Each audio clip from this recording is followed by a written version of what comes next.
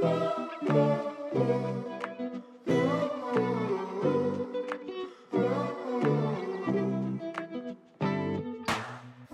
and welcome to Have You Got Your Shit Together with me, Caitlin O'Ryan, the podcast that celebrates not having your shit together.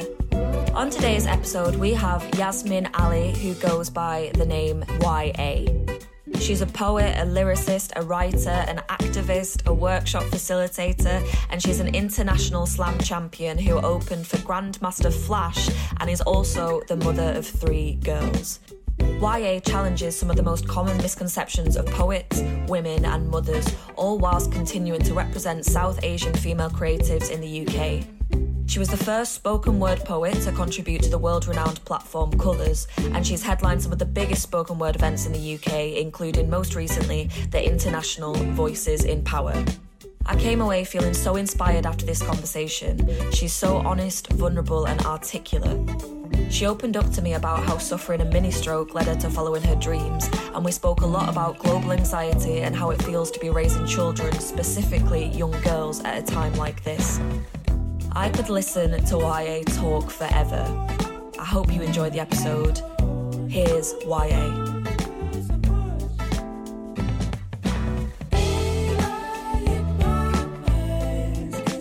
Yeah, this is long overdue. Yeah. This is brilliant. Did you see how quick I went? Yep. Cool. Yep. Fine. Absolutely. And I found myself looking forward to this. Like, you're my treat for being so brave yesterday. That's so nice. When I mean... I went to Vegas and opened for Grandmaster Flash, and that was less stressful than the assembly. What were you doing for the assembly? I just ran assemblies, year 1, 2 and 3. You just ran it? Yeah, I went in as the guest. Oh my God. And I do this. Yeah. There's not a school in Lewisham that I haven't been in and run workshops and done assemblies in, except my daughter's school. Wow. And then they asked me to come in. Thank you. They asked me in October. I had plenty of notice. I said, yeah, I could do that. Absolutely. I'm expecting a whole play by that point. And then... What age was it?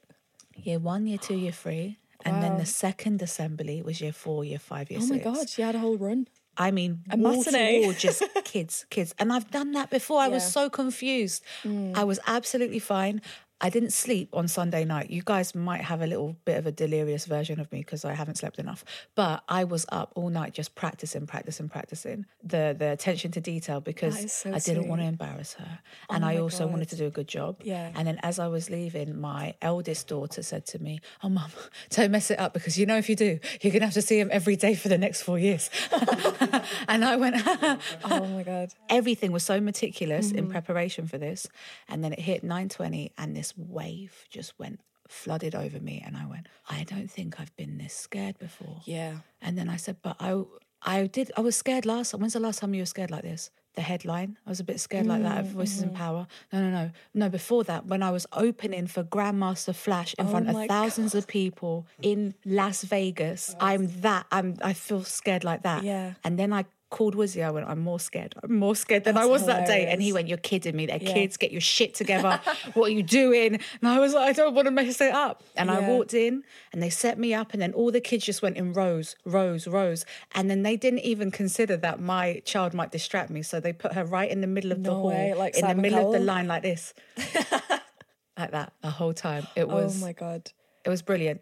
After I did a few poems, I was like, okay, I need a backup. I've got to do a rap. Then no one's going to see that coming. So then I did this thing where I was saying to everybody, when I say you can be, you say anything. And then they're like, okay. So that went amazing. You can be anything. We can be anything. So say cute. I can be anything. And then I did this whole scheme. Then I started feeling myself because the other problem was I was holding back. And then the minute I went, oh, you guys like that, do you? That was, you get you off the stage by the end. You can be anything, watch and see. I thought I was like, I don't know who I thought I was. Caitlin, I'm not lying. I was like practically like this. You can be anything, watch and see. You might be on TV like, hey, look at me. I thought I was Miss Rachel, Mr. Tumble and Jay-Z all at the same time. Oh it was It was hilarious. Kids are terrifying though, because they're just so honest, aren't they? Like, they're not going to politely sit there. If you've not got their attention, then you're going to fucking know about it. Absolutely ruthless. And what was stunning me is that I have had experience. All I've been doing is working with schools, and it all felt like all of that led up to this moment here. Oh my God. I was working in like PRUs and like children that have been like considered that they've got extreme, I don't know, learning difficulties or whatever the like capacity was for them in that moment. They were like children that didn't go, well, young people that didn't go to school, and they truanted, and they managed to get 4 of them in a room, and they said, okay, we've got a special guest coming in. Wow. And this woman saw me in the corridor in this PRU and was like, okay, we've told them that we've got a rapper coming in. And I was like, well, why did you tell them that? Why did you tell them that?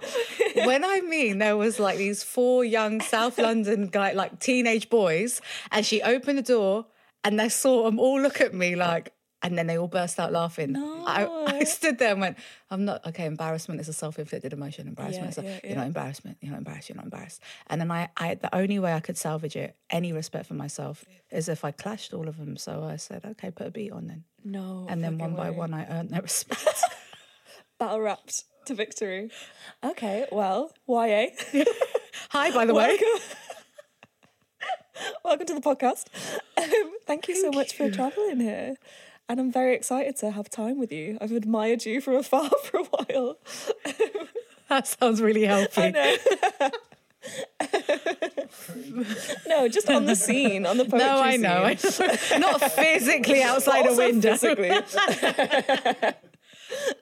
Thank you for having me. No, not at all. I, as you know, and I've voiced plenty of times, or will continue saying it to anyone that will hear me, I'm an absolute huge supporter of you, of your work, of everything you stand for, everything you do, and your own talent. So this is my pleasure. Thank you for allowing me to spend some time with you. Well, that's very, very kind. On a scale of shit to together, how are you feeling today? Together. Together? Mm-hmm. Why?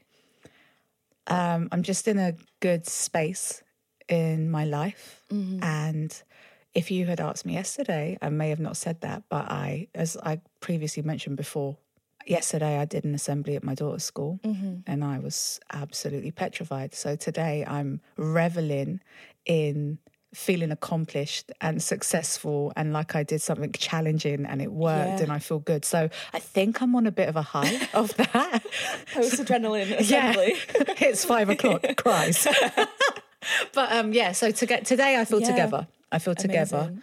And very present because I feel like I've got capacity to feel what I need to feel and I'm not distracted. I'm not like, I've got this going on and I've got this straight after. It's just lovely, you know? I feel good. Good. So for people listening, how would you describe what you do? Because you're so multifaceted. When I was like on your website reading your bio, it's just like you do so much. How would you summarize that for people? Never let them know your next move. Keep them guessing. Yeah, keep them guessing. Keep myself guessing. So like a summary of the things I do? Or? Yeah. Okay, I'm a spoken word artist, poet, writer, workshop facilitator. I'm a rap and lyricism mentor. I public speak and I advocate. I'm regularly in situations where I work with charities and organisations that empower all kinds of groups. And I am a mother. And I think that's it. Oh, and a grandmother. A grandmother? Yes. I can't believe that. Yes. I cannot believe that. I know. I'm getting my head around it myself.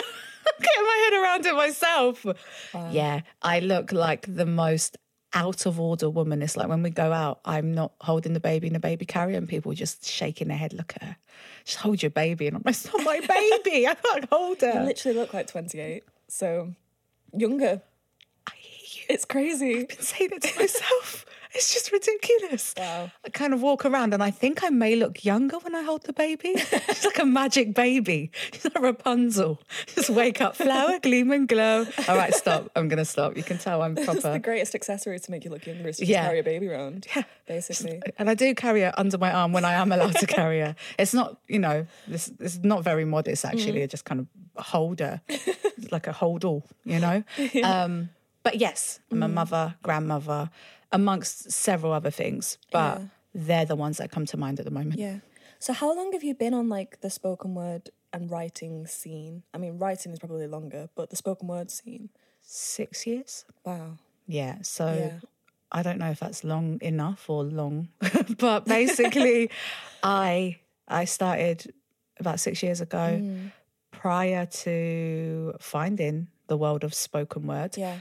I worked in the corporate industry. I worked for private equity, property development, investment banking, and that was my area. I didn't actually do a lot of things that are creative. When I was about 18, I wrote a few songs in a studio in South London, and then I left it. I became a mother, put it down, and then after I left the corporate world, I found it particularly racist in terms of my experience, and I decided that for my own mental health, I couldn't stay in it. Yeah. So one day I made a very executive decision to look for some more work. And when I did, I came across this really quaint, it sounds like a beautiful story. I came across this really quaint gelateria in Greenwich. Wow. Right by the Cutty Sark. Paint the picture. And I walked past it and it said it had a little advert in the window. And I said, that's a bit of me. And initially it was only part-time, but when I went there, they were like, yeah, we'll pay you more. Just do what you need to do. Yeah. And I kind of managed that business for a while. Wow. And I did that for a long time. Well, I did that for about a year or so, a bit over a year. And during that year, life was great. You could take the girls to school, give them gelato. They had they just lived as like Charlie and the Chocolate Factory, but with sorbets and gelato. And then we did all these other things with it, wholesale. We had a little bar that we used at did like suppers and stuff like that. Really lovely, really great experience. And we had a family vacation plan to Jamaica. And for whatever reason, I had to get some money together in about 3 months in order to pay for our big family. Yeah. It was me, my children's father, and the girls. So it was a big chunk of money, and we had to pay this holiday off. But I overexerted myself, to say the least, and I worked exceptionally hard.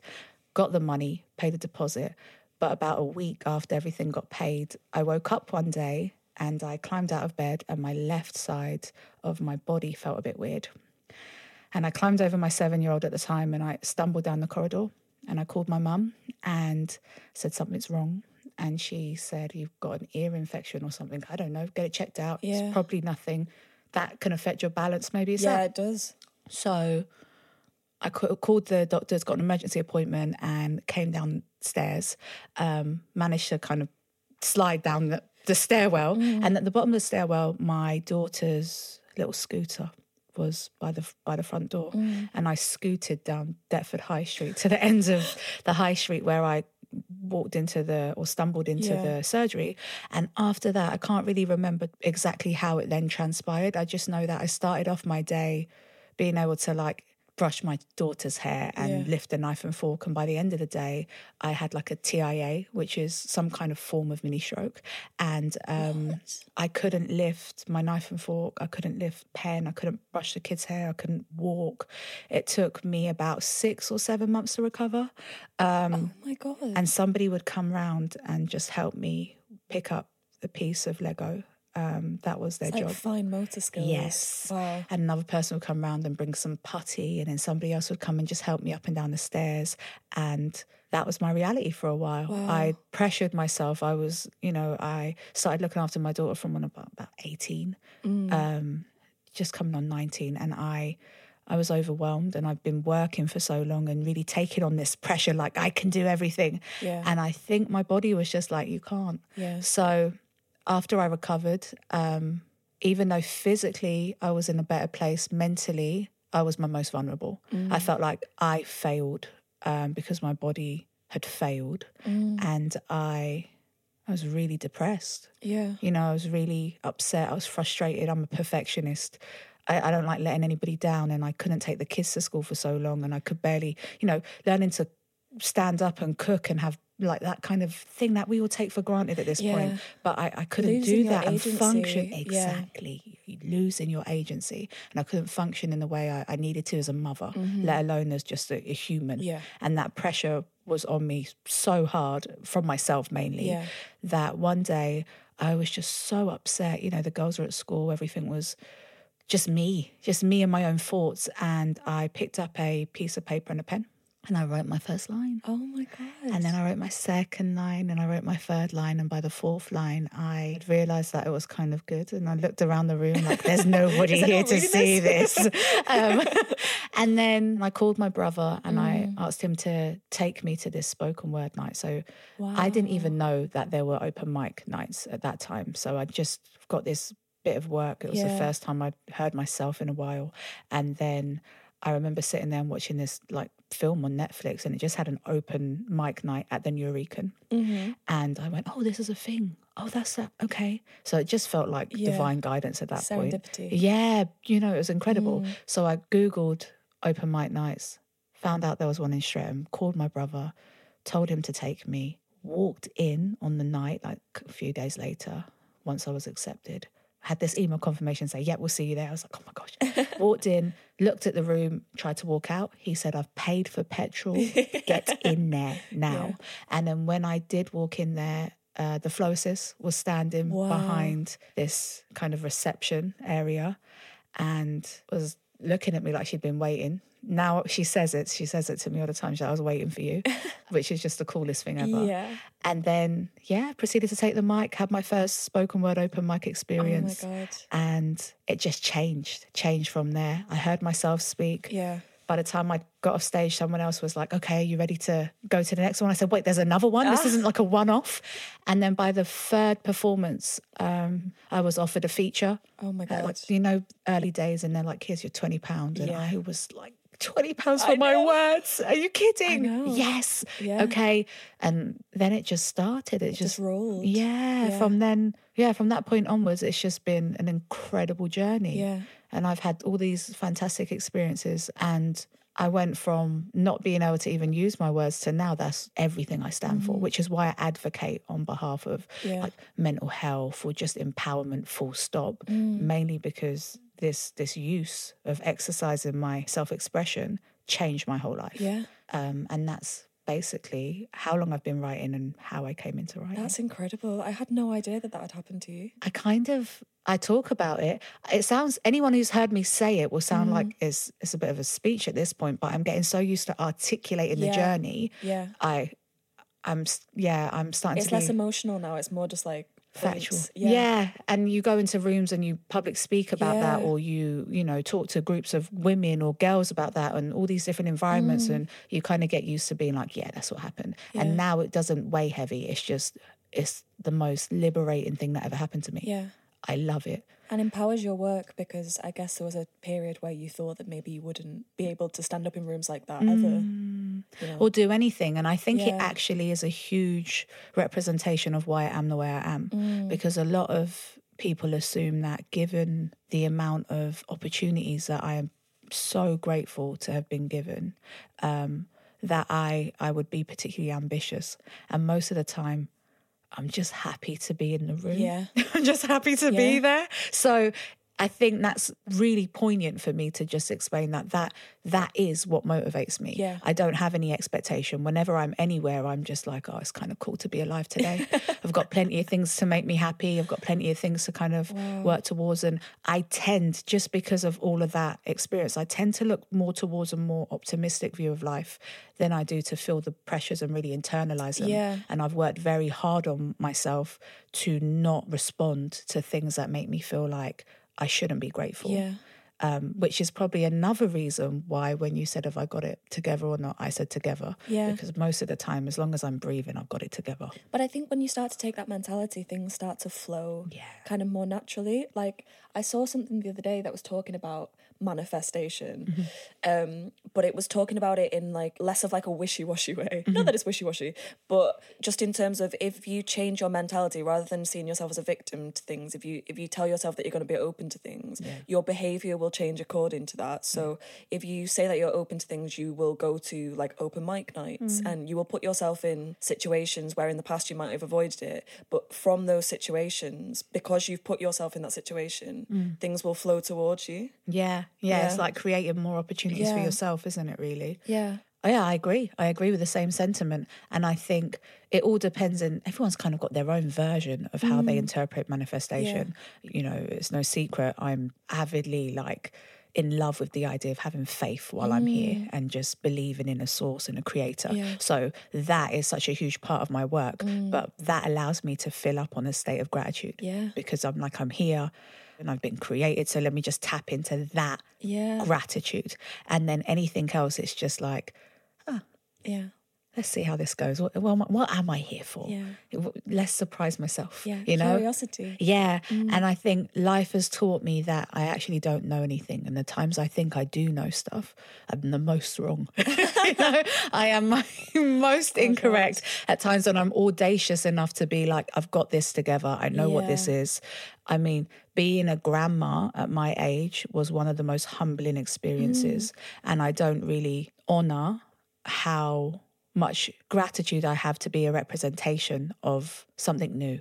You know, it's not common, you're right, but I've never been conventional, clearly. Nothing I do is conventional. And I'm starting to make peace with that myself. But in the midst of that, I'd realised so much of my identity, particularly when it comes to mothering and being like motherhood, meant that I had these standards and expectations I set for my children, even from such a young age, to be like, yeah, you're going to do this and you're never going to do anything that I don't agree with, or I'm going to have this cotton wall around you this whole time. And then my eldest, who's now the most incredible mother, she's just, my heart is full even thinking about her being at home rocking a baby right now. But she taught me such a valuable lesson, because when I realised that her path is her path, I had to back off a little bit. You have to let go. And letting go made me realise I wasn't holding on to her necessarily. I was holding on to the version or the identity of me that I'd created in my mind to protect her. And it was so much of my stuff. None of it was her. She was just being young, you know? And she had every right to explore her experience of life. And I now understand that it's that mentality of me feeling like I'm so attached and my identity is based on somebody else's actions, that has led to me being a bit more resilient and open to surrendering to things I don't know and admitting that I don't know anything myself, you know. And I actually believe that realizing I don't know anything has led me to a place of more wisdom, and that will better equip me for my granddaughter. Wow. So it's all one and the same. That. Yeah, thank you. Okay, so what does having your shit together mean to you? Having my shit together means that I am functioning, that I'm aware of my need to prioritize my health for the sake of those I'm responsible for, and operating from a place of purpose and remembering my faith and allowing myself to honor my values and enjoy my family. And that is all encompassing.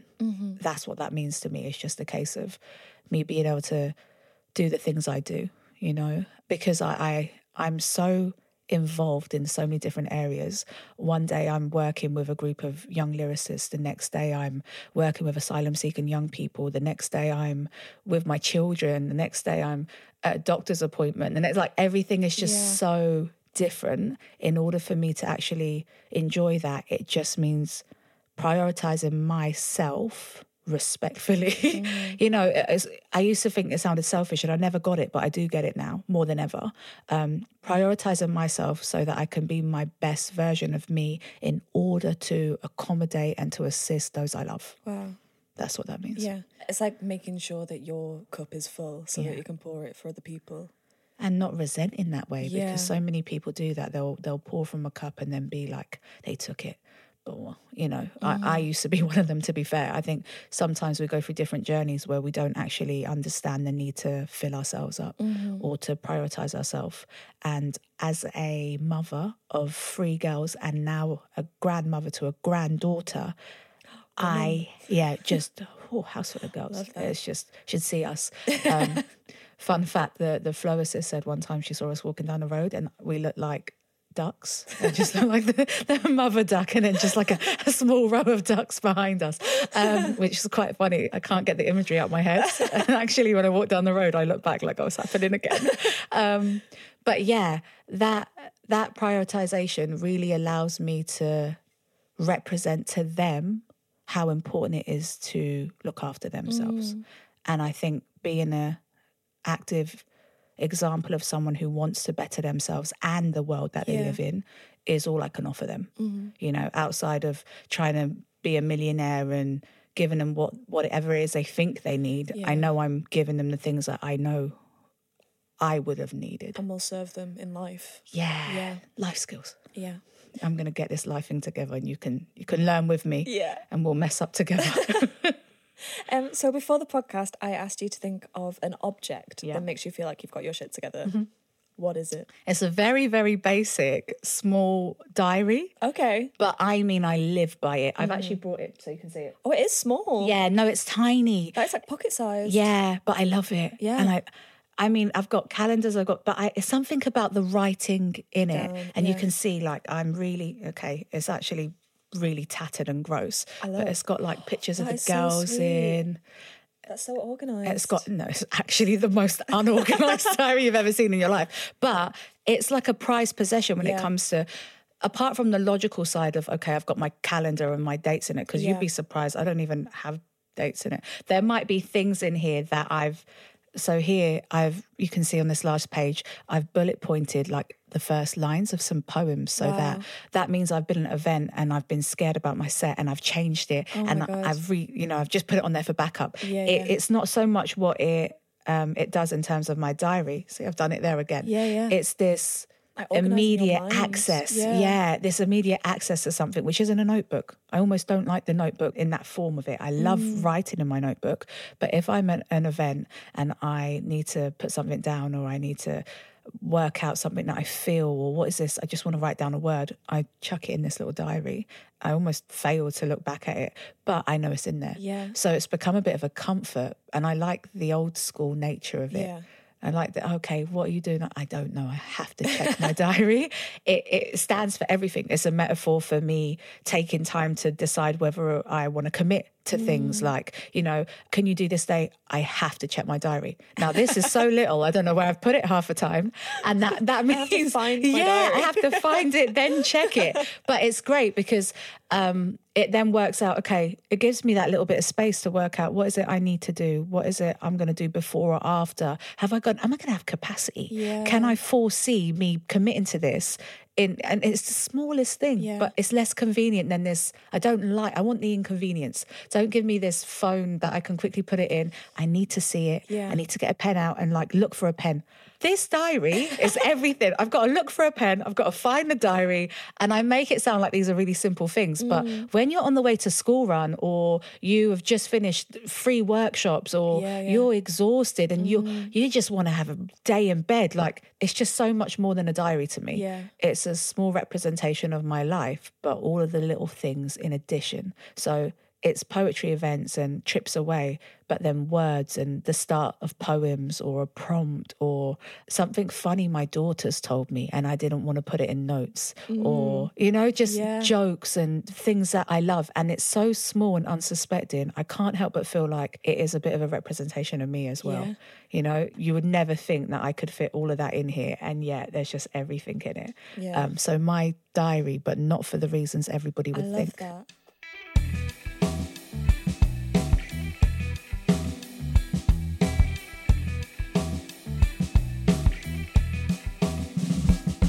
Can you tell us about a time in your life where you really had your shit together? Now. There is no previous time. There's no previous time. Honestly, it's been questionable until today, this morning. I would say it's now. Okay. And I had a good think about this one, even though I'm answering it immediately and didn't know you were going to ask me it. Now. Okay. Now. Why do you think now? As in right this second, or this period era? of time? Yeah, this era of time. I've been looking at little Instagram reels and it's like, I'm in my healing girl era, self-care era. And I'm like, I think I might be in it. Gulp. I recently was featured as one of the first spoken word artists on Colours a colours editorial. Wow. Thank you.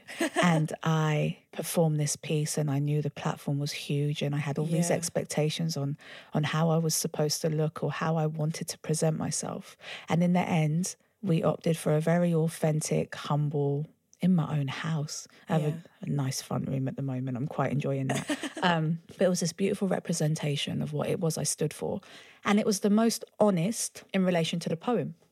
So what I'd realised is, because of the nature of the importance of what it was I was about to do, I'm glad it honoured my words, and that's my legacy. That's the one thing that I've put into this world, that it doesn't matter if I go tomorrow, the girls have all of the messages they need in that poem. So I had this whole experience where I was like, yeah, this is what I'm going to do. But when I watched it back, I was so critical of myself. And I think it's because the platform was so highly regarded. For the first time, I allowed myself to immerse myself in my insecurities. Now, a lot of the time I'd just been used to functioning or being mum mode, or those kind of things didn't really bother me, because if I had a day where I didn't feel good about myself, I can't show my daughters that to that capacity. You know, you just kind of get on with your insecurities. But this one had me. It had me in an absolute chokehold.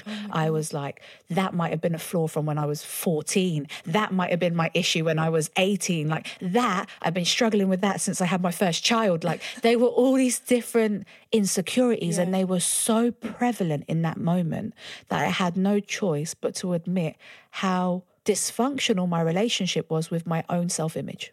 With my own body dysmorphia, with my own relationship of self. And I think it was the first time I allowed me to be honest about how disconnected and detached I've been since kind of learning to move again and functioning again.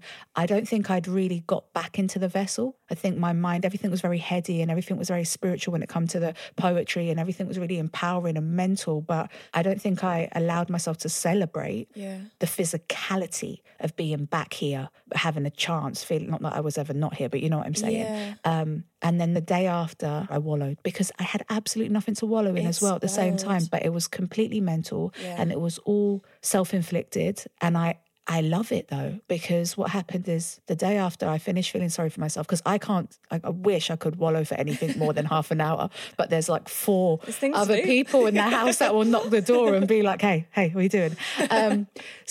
You just can't feel sorry for yourself, especially when my children are the way they are. They're absolutely hilarious. I think that may have been the evening that was before. It's fine. I'll tell you about that in a minute. But I was feeling a little bit sorry for myself, and I decided, okay, I'm going to go and get a gym pass for 30 days. So I bought my gym pass for 30 days, and I said, if you can do this, it takes 28 days to form a habit. You can buy yourself trainers on the 30th day. And the next day I went, and because I'm so intense and I can't do anything half, I then went every day, the next day. And in the midst of that, then I had the opportunity to then find out I was going to Vegas and LA. And so I had something to work towards. And after this month, I then was like, okay, I'm going to get a membership. You did it. So I started to adopt this habit. And I'm like, 8 months is my 8th month. Wow. So this is 8 months into my fitness journey. Really just the first few weeks, I was like, this is all aesthetics. I'm telling you, I was ready to be a gym babe. And then one day I was on this particular like weight machine, and I moved my legs, and I was like, God, you're weak. Then I realised, don't talk to yourself like that. So you're not weak. You just could be stronger. You could be stronger. And I admitted, could be stronger. Hold on. Why am I not strong? Oh, because I lost strength in my legs.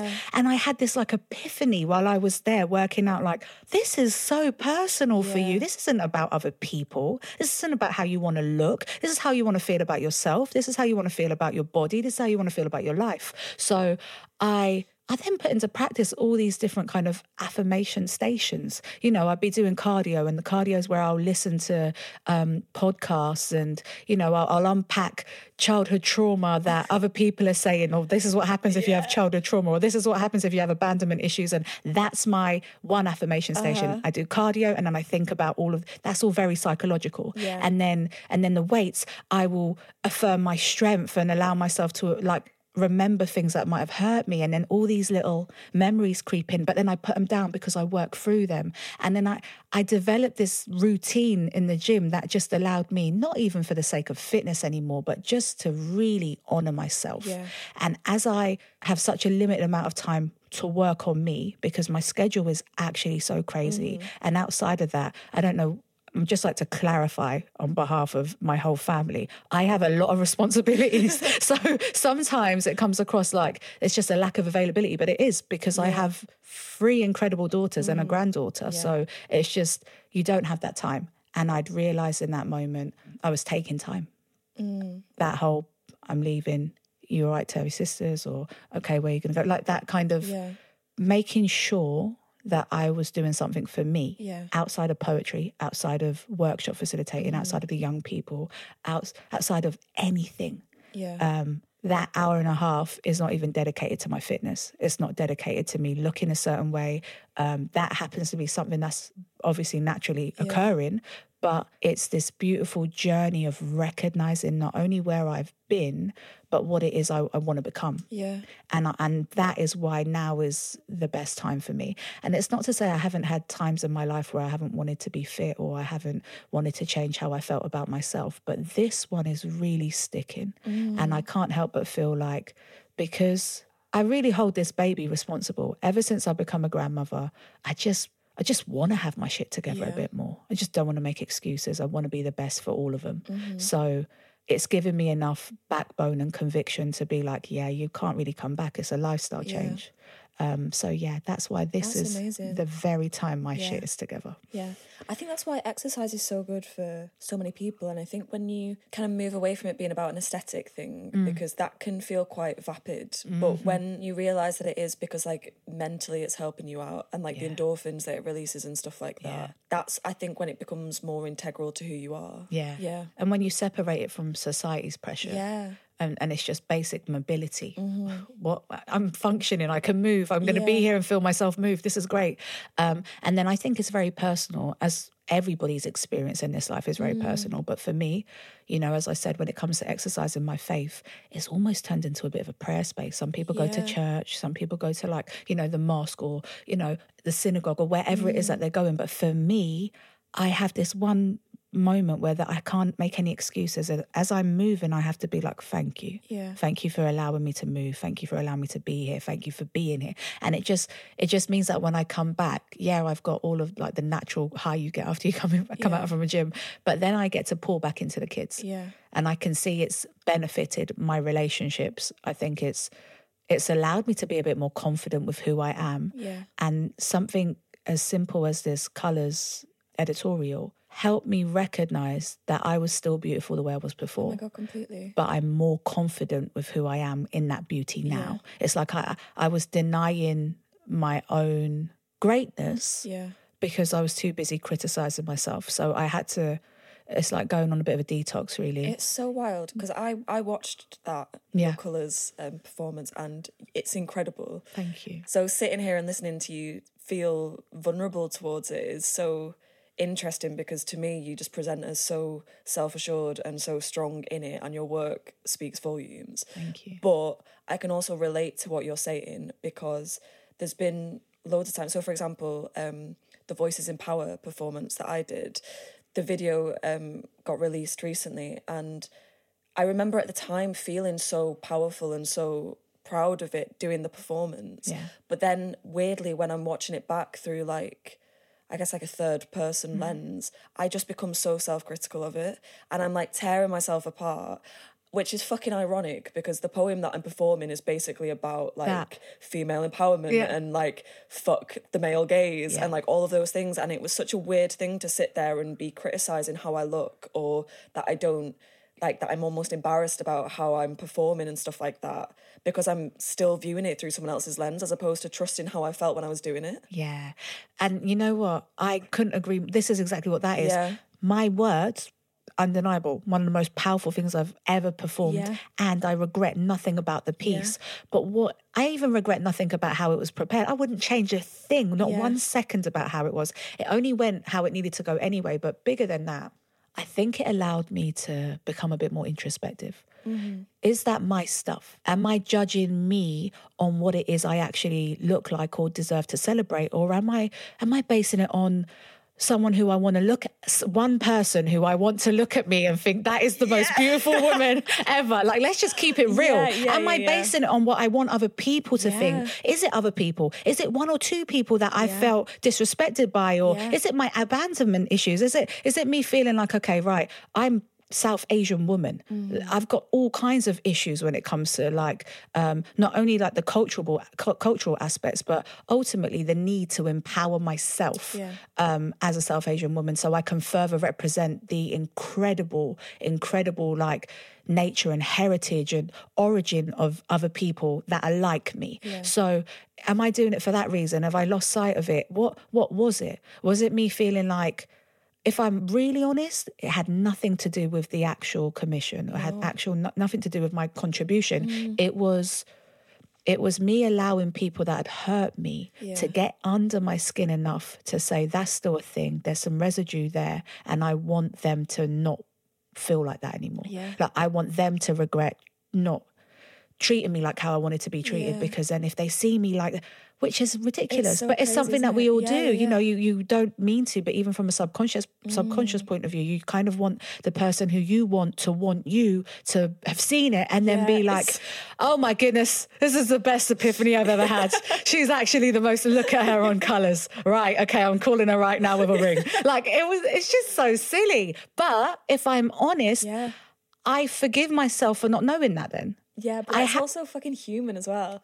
And the truth is, you probably are thinking that about the video, but thinking that you're so intimidating that they don't want to reach out to you. But we tell ourselves that it's like the opposite. Yeah. It's so mad. And I think that's just a little bit, I'm just into being a bit more authentic about stuff like that now. Like, you know what is the crux of this? Okay, maybe I was a bit rattled because I needed to look a certain kind of sexy for you to be sorry.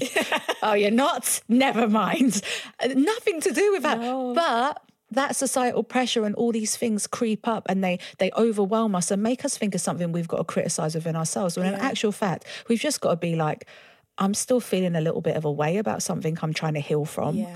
I'm still working through my own flaws. And in the midst of that, I love an opportunity to find out that I have more work to do. Yeah. Great. Yeah. So that means I can do something about it. And it happened to be one of the most incredible opportunities to act as a catalyst for me to change myself. And I didn't change my body. I didn't necessarily change the things that I thought I had issues with. I changed my mindset, which again goes hand in hand with what we were talking about, this idea of attracting in your opportunities and honouring yourself. Yeah. So sometimes honouring yourself isn't just standing there and being like, I'm empowering other people and I know I feel good and I know what I'm saying is poignant and I know what it's saying should resonate. It's about going, even in my vulnerability, even though I don't know the kind of things that might creep up within me as a response to me being this brave, even though sometimes I don't recognise my own power, but I know I have to stand in it, what is it I can do to exercise this version of myself and how is it I can further improve? Yeah. And that is so important for me to live by. Yeah. And I love admitting that I've got flaws. I'm not trying to say I'm perfect. I like the fact that I'm trying to do up unconventional at the moment. So if everybody's saying that I have to act like I've got everything together, I don't, but I do by having more honesty and telling people I don't have everything together. But that makes me have my shit together, you know? I love that. So, yeah. Okay, a time in your life where you felt like you really didn't have your shit together? All of my life until this one. Up until this very moment. I want to say the obvious answer, which is like recovery, but it wasn't. Even that was hard, but that was purposeful, so I needed it. There's been a few occasions where I haven't had my shit together. I would say starting out on the spoken word scene. Okay. And I think that makes sense because it's relatable. I thought I had a point to prove and I wanted... So at first, it was all about kind of my innate, natural... haven't been doing this, but you wouldn't think that I haven't been doing this. I was like, oh, it's kind of a natural talent that I'm not going to deny for no one. And that then made me feel like, okay, I'm getting good at this. And you go through all these different phases. And I remember the first time I had my first ego boost. Like, I met the children's dad when I was very young. And my access to kind of any kind of attention, let alone male attention, was very limited. But just attention, full stop. Yeah. And I started to realise, like, I'm kind of fly. Okay. It does that to you. It does that. And I don't think people talk enough about what that does. You do 1 or 2 performances and you go through a phase where you go, I am the shit. I'm the shit. And I think that was the time I'd like to draw attention to. And if Miss Yankee's listening, you enabled me. But basically, there's a version of me that had this small pocket, it didn't last too long, I tell you, my bubble burst, that I was like, yeah, I've got something special about me. Yeah. And I don't think I understood the importance of humility enough at that time. But I think I was just living on a prayer and a wish. And I don't know if that was the best way to function. And nothing specifically bad happened. It's just I can see how accustomed I got to being like, I could get used to this. Yeah. And in hindsight, this is like a month maybe out of my life that we're referring to. I could have talked about everything from the first day I was born to here. But I'm going through this 1 month at the beginning of my spoken word journey. Yeah, I feel better now. Thanks, guys. There's 1 month where I could feel an ego boost, but that level of ego boost meant that I was more vulnerable. I was more vulnerable to just assuming things about other people. So because I didn't have a lot of that interaction, I started to think, oh, I know what this is. You like me, don't you? And that kind of level of just internal dialogue and writing narratives and just really just pretending like you've got all the answers, that ego boost will put you in that space. Yeah. So it didn't, as I said, it didn't last long. My children are ruthless. I won a battle rap, huge success for me. Battle rapped, poets versus rappers. It was a renowned battle rapper. He was undefeated. I had the best lines, stood on stage. Again, another exercise I did, really worked my butt off. And then one day performed, whatever, we're there, the stage is there. Yeah. I just win this battle rap and I step on stage and everybody's like, yay. And I still can't believe it because I feel like an imposter, but I love it. So I'm there. Yeah, you did it. You showed up for yourself. And I turn around to my right and my daughter was like 16 at the time. And she said in my ear, you think you're nice, don't you? Look at you, mum. Someone's going to knock you down a peg or two. These people, they just like what you did. Calm down. You're still normal YA to me. And she did this thing where she was just like, stop it. Stop it. Come home and make me dinner. It was just the funniest thing. And from that point onwards, I was like, these guys don't let me do this at all. They're in all kinds of spaces where I have every opportunity to bask in my own achievements. And they go, yeah, but what are you making for dinner?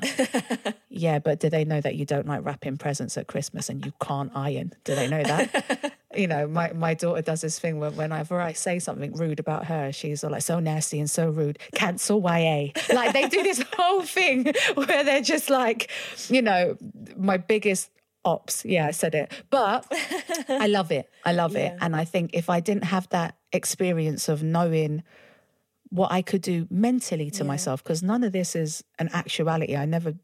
Nothing happened or conspired from it, but I can pinpoint, and this is what comes to mind, this version of me that was like, I know all of the answers and I know what everybody's thinking and everybody thinks I'm great. And it is just the most ridiculous notion of any kind of self-belief I ever thought I had. Real self-belief is not needing the validation, but it actually identified to me a point in my life where I was most vulnerable because I was feeding into this idea that other people could validate me even for that short space of time in order for me to get this hit. And I knocked it right out. You know what I mean? After a month, I was like, yeah, this isn't going to work. But I was excited to go to poetry performances and I was excited to meet people, but not because I wanted to practice my purpose or because I wanted to have meaningful conversations, but for that short amount of time, tiny amount of time. Did I say it was tiny? Tiny amount of time. That's what she said. Anyway, for that tiny amount of time, I wanted more than just an opportunity to communicate my own message. I wanted to feel validation. And I think that's such a dangerous space to be in that I definitely wasn't praying as much those days. But I'm back and I'm better, guys. Hey, Ant. Hey. You do a great job in editing this podcast, might I say. If people like the podcast, what do they need to do? Like it. What else? Follow it on social media. And then what? They could share it with every single person they know. Thanks, Ant. You can go back to your corner now. Bye. Okay, 3 things that make you feel like shit. Old things, memories. Mm-hmm. Times when I didn't feel like I was strong enough to advocate for myself. Times when I questioned my worth.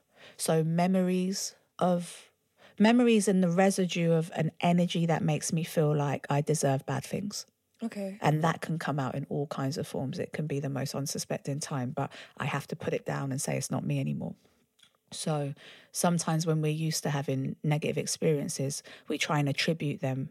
And my coping mechanism used to be that I used to tell myself I deserved those experiences because I wasn't worth having good ones.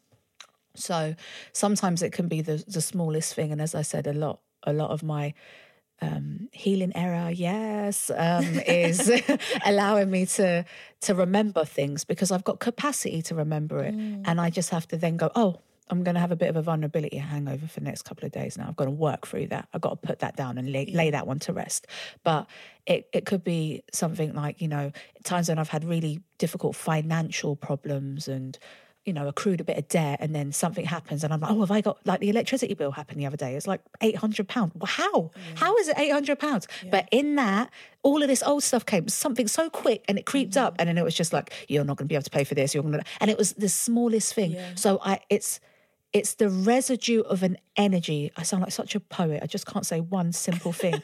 But one of the things that make me feel like shit is the residue of an energy that makes me feel like I'm worth less than I actually am, creeping back up into my life. I can't stand that. Yeah. That is one of them. Yeah. Arrogance. Mm-hmm.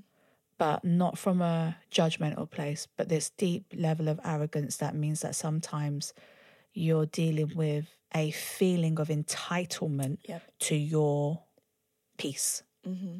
This is my second very complicated answer. People that think that they can take shit from you, even though they know you're doing your best. Mm-hmm. That's my second one. Yeah. Don't say patriarchy, don't say patriarchy. Society norms, corruption, the way we're taught to function and normalise things that don't honour our humanity, our compassion, our safety, and our inability to accept that we have every right and responsibility to try and counteract it in whatever form that is. Yeah. So that could be, campaigning on social media, that could be taken to the streets, but that could also be honouring spaces in yourself which led you to believe that that was something that you could accept. It doesn't have to be as dramatic. And I think true advocacy and activism starts from a notion of you practicing radical love, not only for yourself, but I think it's so dangerous in this world to cling on to this notion that because things are so difficult, we're not allowed to see the beauty in it. And I don't live like that. I live by this kind of ethos or this mantra that, like, life is an astounding life, and it helps me function and cope with times of despair or, I have girls. I can't explain to you, Caitlin, the stress I feel sometimes when I'm like, she's on the bus, she's going to school. Yeah. Okay, have I spoke to her? All right, she's going to a friend's birthday party. Okay, she's having a baby. It could be the littlest thing. She's going to school. That you're as a mother of daughters and a granddaughter, the vulnerability you have to feel. This is why I often talk about why I'm so deep in my faith. I've got no choice but to pray. If I actually, that's the only way I function. Yeah. Well, I've got to take that on. I've got to surrender that. That's bigger than me, because if I really took that on from my perspective, I'd go mad. I'd go mad considering the corruption and the different mindsets and all these things that are working against my children within society. And that's just my children. Yeah. That's not me. That's not the young people I work with. That's not vulnerable groups in society. That's not, marginalized groups. That's not the diaspora. That's so many different people that are affected by corruption. And we all are in our own way. But my third thing that really makes me feel like I'm going to lose my shit is corruption. Yeah. And feeling like because we don't know how to combat it, that we have to perpetuate it. Yeah. Just listening to you talk there, I think for me, what you're saying about like looking for the beauty that exists amongst the anxiety that is going on in the world, like I feel completely overwhelmed by like the news and all of those things, and I think I can tip into the negative kind of, well, we're all fucked version. And you know, I'm 28 now, and considering like within the next 10 years if I would have children or anything like that, and a big part of my fear towards that is the state of the world. And I talking to someone who has children at a time like this, how do you, when you're so globally aware as well of everything that's going on, how do you reckon that? How does... Oh, I love this question. Yeah. If you don't release anything else on this, you need to do this answer here. Okay, being globally aware means I have a right and a responsibility to exercise my birthright to show and demonstrate courage, to claim my existence and to decide how I would like to experience my life for the limited amount of time I'm here. So other people's corruption and the negativity can't creep into what I decide I deserve. It can't do it. Because then I'm letting it win. And what I stand for is an active, honest advocate of what it means to be alive. I wasn't granted more life for me to deny it and then give that power away. I'm not doing that. The fact that everybody has their own right to consider how things would affect them, be it financially, be it mental health, however it then affects you, absolutely fine. But we deserve to be loved, and we deserve to feel love, and we deserve to honour ourselves in the essence of love. And if that means having someone to love, you know, no one's taking that from me. I get to grow up and I would deal with everything, anything and everything 10 times over, because at the end of the day, I sit down with the most incredible girls, and it's not just my work or my purpose or my achievements. That's not what makes me lay down at night and go, do you know what? I am so rich. It's not my bank account. I don't care how much I get for a commission. It's my 18-year-old saying, Mum, can you pick that nappy up? And I'm like, no, pick your own daughter's nappy up. And then she says, if you do that, I'll give you a happy birthday. Now, I don't know what a happy birthday is, but that is my reason for living. The jokes, the humanity, the interaction, the car drives and the laughter and the plans. And we're probably not going to go to Greece or wherever she wants us to go in a couple of months. But I'm gonna try because she wants to go, you know.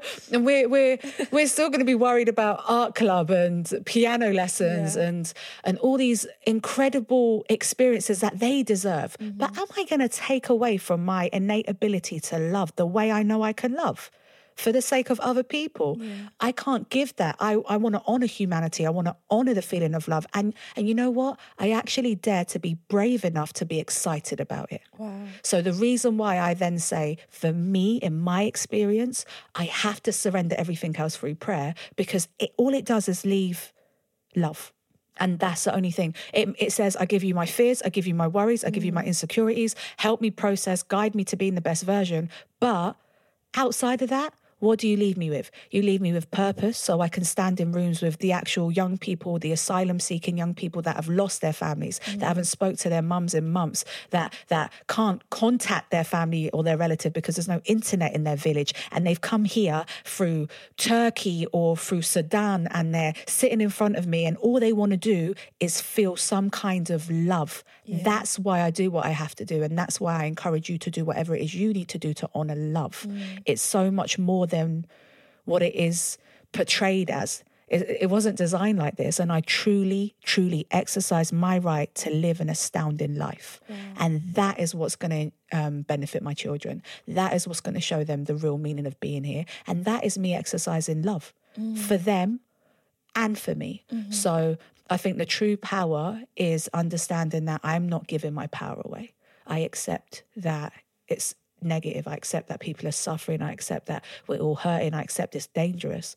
But I also accept that I'm trying to do enough work on myself to navigate through those fears and to make it a pleasant journey while I'm here. We're not here for long. I woke up one day and I couldn't walk. You're kidding. You can't take my life back from me. I'm here. I'm a living example of it. And I've seen enough miracles to know that at any given time, we can be upset. You know, our idea of just being grateful today for the fact that we haven't lost anybody this week in our immediate family, let alone outside of it, because you can feel the stress and the pressure of humanity. But sometimes you just got to be like, can't be in a bad mood, you know. I've got some family members that are still here. I've got some legacy that I've got to leave. Of the fact that, you know, we're creatives and we have the ability to leave messages or leave our energy here through our art, through our vision, through our insight. I can't, you can hear my voice. I feel very passionate about this, but I can't stress to you enough how rich that makes us. Yeah. You throw a couple of kids in the mix for me, I want nothing from no one. Do you know what I mean? It's like I've got some banter, I've got some conversation. There might be a couple of things I could do with here and there. Do you know what I mean? A date, but that's not an invite. That's not an invite. Please, no. But you know what I'm saying? Slide like, in. you know, yeah, that's what that last Voices and Power thing has done for me. It's really messed up my life. I have this piece where I talk about being vulnerable and waiting for the right person, and I start to say the right man will do this and the right man will do that. Lo and behold, there's a lot of right men all of a sudden. Everyone's all like, yeah, that's it. That's what we needed. Now we have it confirmed. Meanwhile, I have absolutely no capacity. I just want to go to the gym. I think mine's done the opposite and scared people. Because I'm like, fuck man. If you can withstand the test of these words, then you've made it to the final round. No, you're all right. You've just set your standard high. You're okay. Not me. I've been like anyone. No, I didn't mean that. That's not what I meant. False advertising. I'm sorry. I'd like to put this out publicly. But I'm just saying there are things that I may also want to experience. But overall, I'm so content with the blessings I have now. Yeah. And I just can't help but really shout and exercise my passion when it comes to not deterring or detracting anyone away from their life experiences and their birthright to feel loved as well. That is the most convincing argument that I've heard, actually. Okay, good. Yeah, thank you for that. You tell me anybody else that brings an argument to that standard, I'll come back and then I'll challenge them with a battle rap. 3 things that make you feel like the shit. God. Purpose. Poetry. Yeah. My faith. I feel like the shit when I am in a room with young people and they are writing about how they feel. I feel like I'm the shit when I've just like had an event and I've showcased talent from young people who didn't even know that they liked writing or rapping or spoken word. I feel like the shit when I'm with women who haven't wrote about their own experiences and they're starting to write just 4 bullet points about how they feel about themselves and just that moment where they're like, okay, I want more. Yeah. Anything to do with being in my purpose, anything that makes me feel like I'm here for a reason and not in a pretentious way, but a lot of what I do because I want to know that when I leave, I've made an impact. And it doesn't necessarily have to be heavy-hitted in a way that other people can measure it. It's personal. So purpose. And then poetry, because that's my legacy. Because I didn't come from a particularly wealthy family. That means that I can leave the kids loads of money. However, the first time their heart gets broken, they're going to be able to listen to a poem and go, oh, Mum told me I'm not allowed to dwell here. Wow. The first time they get a letter from a bailiff saying they need to give them money, they'll be like, Mum told me it's more than the money. Yeah. The first time they fall out with a friend, they'll hear a poem where I tell them to decide whether it was their fault or whether they should throw that person away. My poetry is my direct path to the energy that I'll leave when I'm not here. And because I nearly left them, I have a responsibility to make sure that they can access my energy long after I'm gone.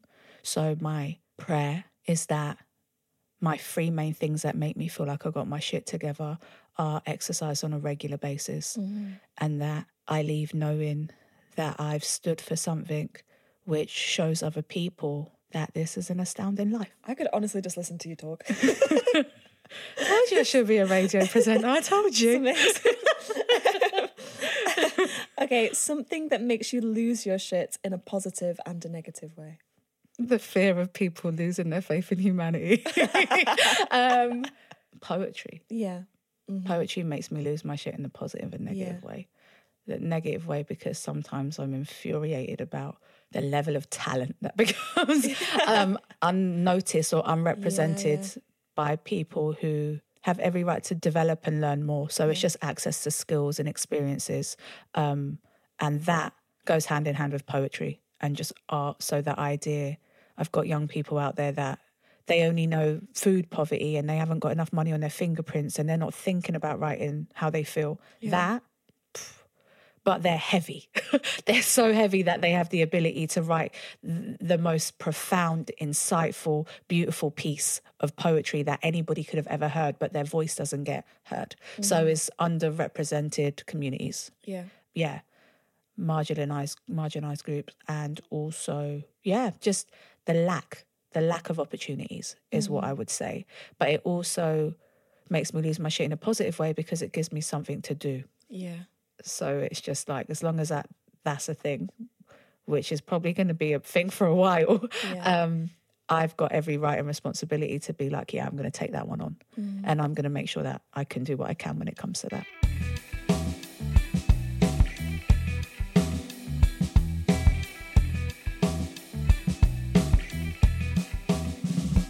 A moment that you found some shit out about yourself? At the gym.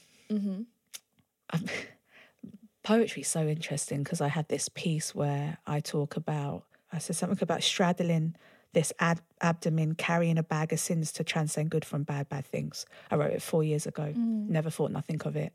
And I was at the gym one day and I didn't want to listen to music because I have to discipline myself so I don't start vibing and getting distracted.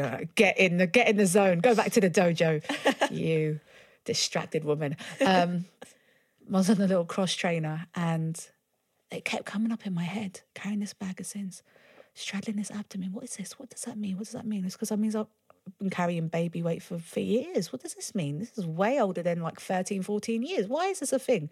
And I then had this moment where I was like thinking about all of the things I'd stored, all of the trauma, all of the hurt, all of the memories, all of the things that made me feel like I didn't deserve to be the best version of myself. And I deduced in that moment that I was ashamed. And it made me feel like I had to hold myself back and that I didn't deserve good things. And that shame led me to a point where I would counteract good things in my life because I would say, because you did this wrong and because you made a mistake or because you didn't know better, therefore you deserve this or therefore that should be something you experience. And I had this epiphany moment on this cross trainer in Pure Gym when where all great things happen. Everybody else is living their best life and listening to house music in the headphones around me and I'm there sobbing on the cross trainer because I'd realised I'd been carrying around so much shame and guilt over things that I didn't even know better about. Like I couldn't change them if I wanted to and I couldn't go back in time now. And it became this whole thing. And then I'd left and I drove home and I couldn't get out of the car and I was sitting in the car and I said this one prayer. I held my head down and I raised my hands up. I said this one prayer, like, if I don't give this to you, I'm never going to know what this life feels like without berating myself. And I just said, if I could give it to you for a bit, just surrender it for a bit. I couldn't even commit. I've had it so long, I couldn't even leave it for good. Don't just take it from me. Just hold it. Look after it for me. And that was the only thing I could do to allow myself this moment of complete clarity. And something happened and I sobbed in the car for about 25 minutes. And I think I napped for about 7 hours after that, after this deep purge. And I just felt this weight of energy just lift from me. And I realised that was the first thing I did to give myself a chance. And I think that went hand in hand with me putting down the past and not blaming myself and being a little bit more stronger within me to stick up for the bully that is me. Like I am my biggest, Flo calls me my biggest hater. She has absolutely no time. She's like, did you just say that or did your hater say that? Because she's horrible. Can you be nice to my friend, please? So it's like, it's really lovely for me because it allows me to recognise I have, through my own experience, when bad things have happened, I have told myself that they've happened because I didn't deserve good things. That became a coping mechanism. So I got used to telling myself that, okay, it's only going to be bad, or if it isn't bad, it's only going to be for a short amount of time. So we do that in order to pacify our level of disappointment. And we normalize feeling bad about ourselves. Oh, this is because you're this. So then I gave so much energy to this self-critic, this person that doesn't even want me to win. Yeah. And then I'd realised I was fighting myself. So that moment at the gym when I'd given up the shame and I came home and I cried it out and I slept and I re-emerged from this nap, I went, oh, you're the problem. It just left me because I gave the shame away. So now it's just me challenging my old habits, challenging my old mindset, challenging my own ways of thinking, identifying and dissecting what that was, what makes me do that. Why am I like that? Oh, okay, that makes sense. And giving myself some forgiveness so that I can then give myself a bit more of a chance to do what it is I came to do, which is show my children that because of the type of person I am, I'm going to change and improve to give them the best insight into love. I'm not just doing it for me, I'm doing it because that's the best thing I can do for them. Yeah. I have a responsibility because of the type of love I feel to fix me in order to honour them. And to love yourself as well so that you can love them properly. And I'm worth loving. Oh my gosh, have you met me? I'm all right, I am. You know, like, yeah, kidding. Someone's got to love me. Might as well be me. But yeah. Shittest piece of advice you've received? The shittest piece of advice I've received is that I shouldn't believe in fairy tales. Okay, tell me more. I'm my own fairy tale. So whilst it's so dependent on all these different characters, I think I may have been all of them. And I might be Prince Charming for myself. So that's my shittest piece of advice.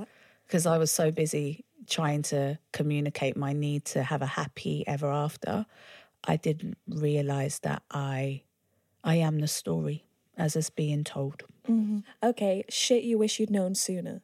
That I'm enough. Mm-hmm.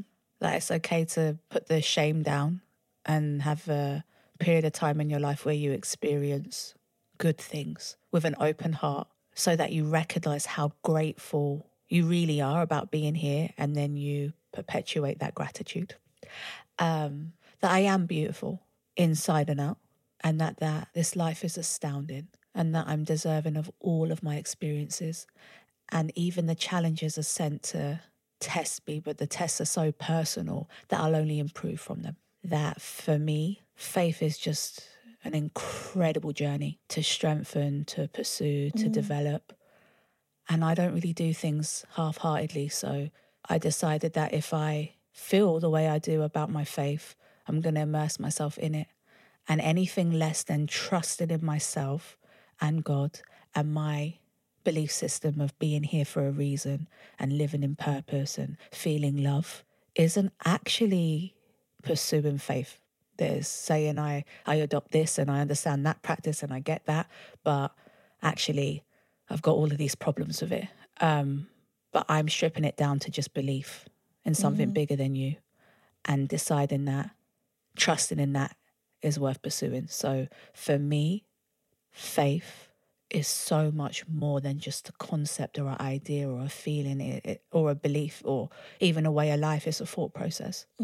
It's the difference between me going, I'm supposed to be here in this room with you, or I've just got an opportunity. Yeah. And that is something I wish I knew before, because it meant I wouldn't be so hard on myself when I didn't understand what was going on. Yeah. I would have understood I was supposed to be there and that these decisions aren't made by accident and it only goes how it needs to go. And is faith something that you've had throughout your life, or is that something that's got stronger as you've gotten older? I think I've had it throughout my life, but I've only advocated for my journey of my faith through poetry. I think I've explored it more. Yeah. So let's say prior to 6 years, I might have felt something, I might have said a prayer, I might have cried a little, but I haven't. I remember the first time I realised I might not be praying. So for me, the prayers were, this is coordinates, and if you go via that route, then that's how you connect. That's how you tap in. And I remember the first time And Flo is all up in this. She's, wow. Peppered. Yeah, absolutely. Extra. The first time she said, oh, you know, we just tried talking. I was like, what? You just tried talking. It was a game changer for me. I remember I would start driving and just being like, I know you know my heart already, and I know you know what's going on in my mind, but this is how I feel. And that communication opened a different level of connection. And through that connection, I went, I'm all about this. I'm all about this. Just for the opportunity to seek solitude, to seek solace, to have refuge, to feel comfort that this is a bit of me. And like I said, when you're raising 3 girls in such a vulnerable, corrupt place, it's the only comfort I can really allow myself to counteract that level of fear or worry that I don't prioritize, because I have to just practice putting it down. I feel it, know the issues. What can I do practically? Everything else, I'll give it. And yeah, amazing. Okay, so we've reached the moment of a shit shot, which is a photo that to the outside eye looked like you had your shit together. At the actual time, you definitely didn't. Every single photo, every single photo I've ever had. I had one. It's me in New York, and Miss Shanky's not going to like me saying this because she was with me, so she's going to be affiliated. But it's this one here, and I look like I think I'm fly, right? Yeah. You get it. Little selfie one. I was broke. I had to go home and like worry about money, and I was supposed to be out there like this is great and I'm making money, but I wasn't. Why were you over there? We'd gone over there. We'd done a few performances, entered a couple of slams. I won the Nuyorican slam. Oh my there. God. So we had this one night went and did that. That was really cool. Yeah. But it was this really intense kind of schedule of just basically, how do I say it without sounding like I'm from South London? No, I'm just going to say it. Bussing up New York and hitting up New Jersey. We went to Philly. Like we just, everything was poetry. Everything was writing. Everything was just performing. It was great. Incredible Amazing. experience. But I missed my kids in that picture, and I'd missed them so much, and I didn't understand how to process that feeling.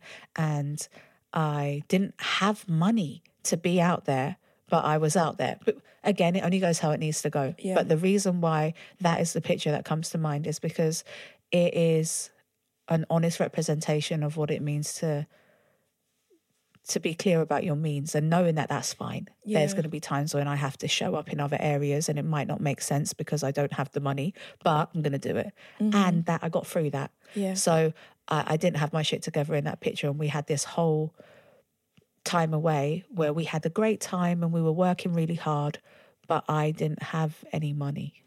Well, not enough. Yeah, not enough to justify being out there and feeling comfortable. So that's the picture. Yeah, thank you. Thank you. So, YA, Yes. have you got your shit together? Yes. Yes. Yeah, I think so. Gulp. Yes. Backtracks. I think so. Wait, goes forward. Yeah. All right, changing gears. Yes, I do. I do have my shit together. The era. Yeah. Yeah. I have my shit together more than I've ever had my shit together before. I may not have all of it together, but I've got a hell of a lot more than I've had over the years. Amazing. Well, thank you so much for coming on the podcast. Thank you for having me. Sounds so cool and then goes, thank you for having me.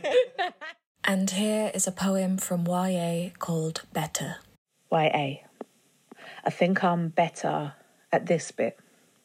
I'm more better than I am sick. I'm grateful for the gift of more love from him. You see, the more I love the Most High, the more I love within. And I love my kin. I love my skin. I love my blessings. I loved to think I was on the cusp of it. Faith-filled, but scared to fully immerse myself. So scared to trust in it. I want to feel just in it. Just me. Unjust if it's about we. Just me, not us, but give it. It's time to live it. I no longer doubt my blessings. Everybody's asking, but he's the answer to all questions. Every test, every session, every lesson was by his design. I was thinking about living in this measurement of time. What an astounding life. Like even the mind's thoughts amount. So as your body grows frail and your time counts, the fears you found no longer drown you in a space where you can still feel down. So when life gets deep now, I won't clamber to find my way out. I'll swim down. I'll pray and I'll wait to be found. I'll know my prayers are allowed. Like if my prayers were a sound, they would be so loud. I used to choke on their compliments. Now I have a responsibility to honour love with confidence.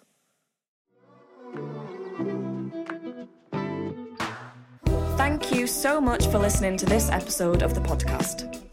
This podcast is produced by Ant Hickman. The artwork is produced by Tim Saunders and the photography is by Patch Bell. A massive thank you to Cassia for letting us use their song Slow. See you on the next episode of Have You Got Your Shit Together? Now and then I'm just a little bit low. I always try to lose my mind in a conversation with you.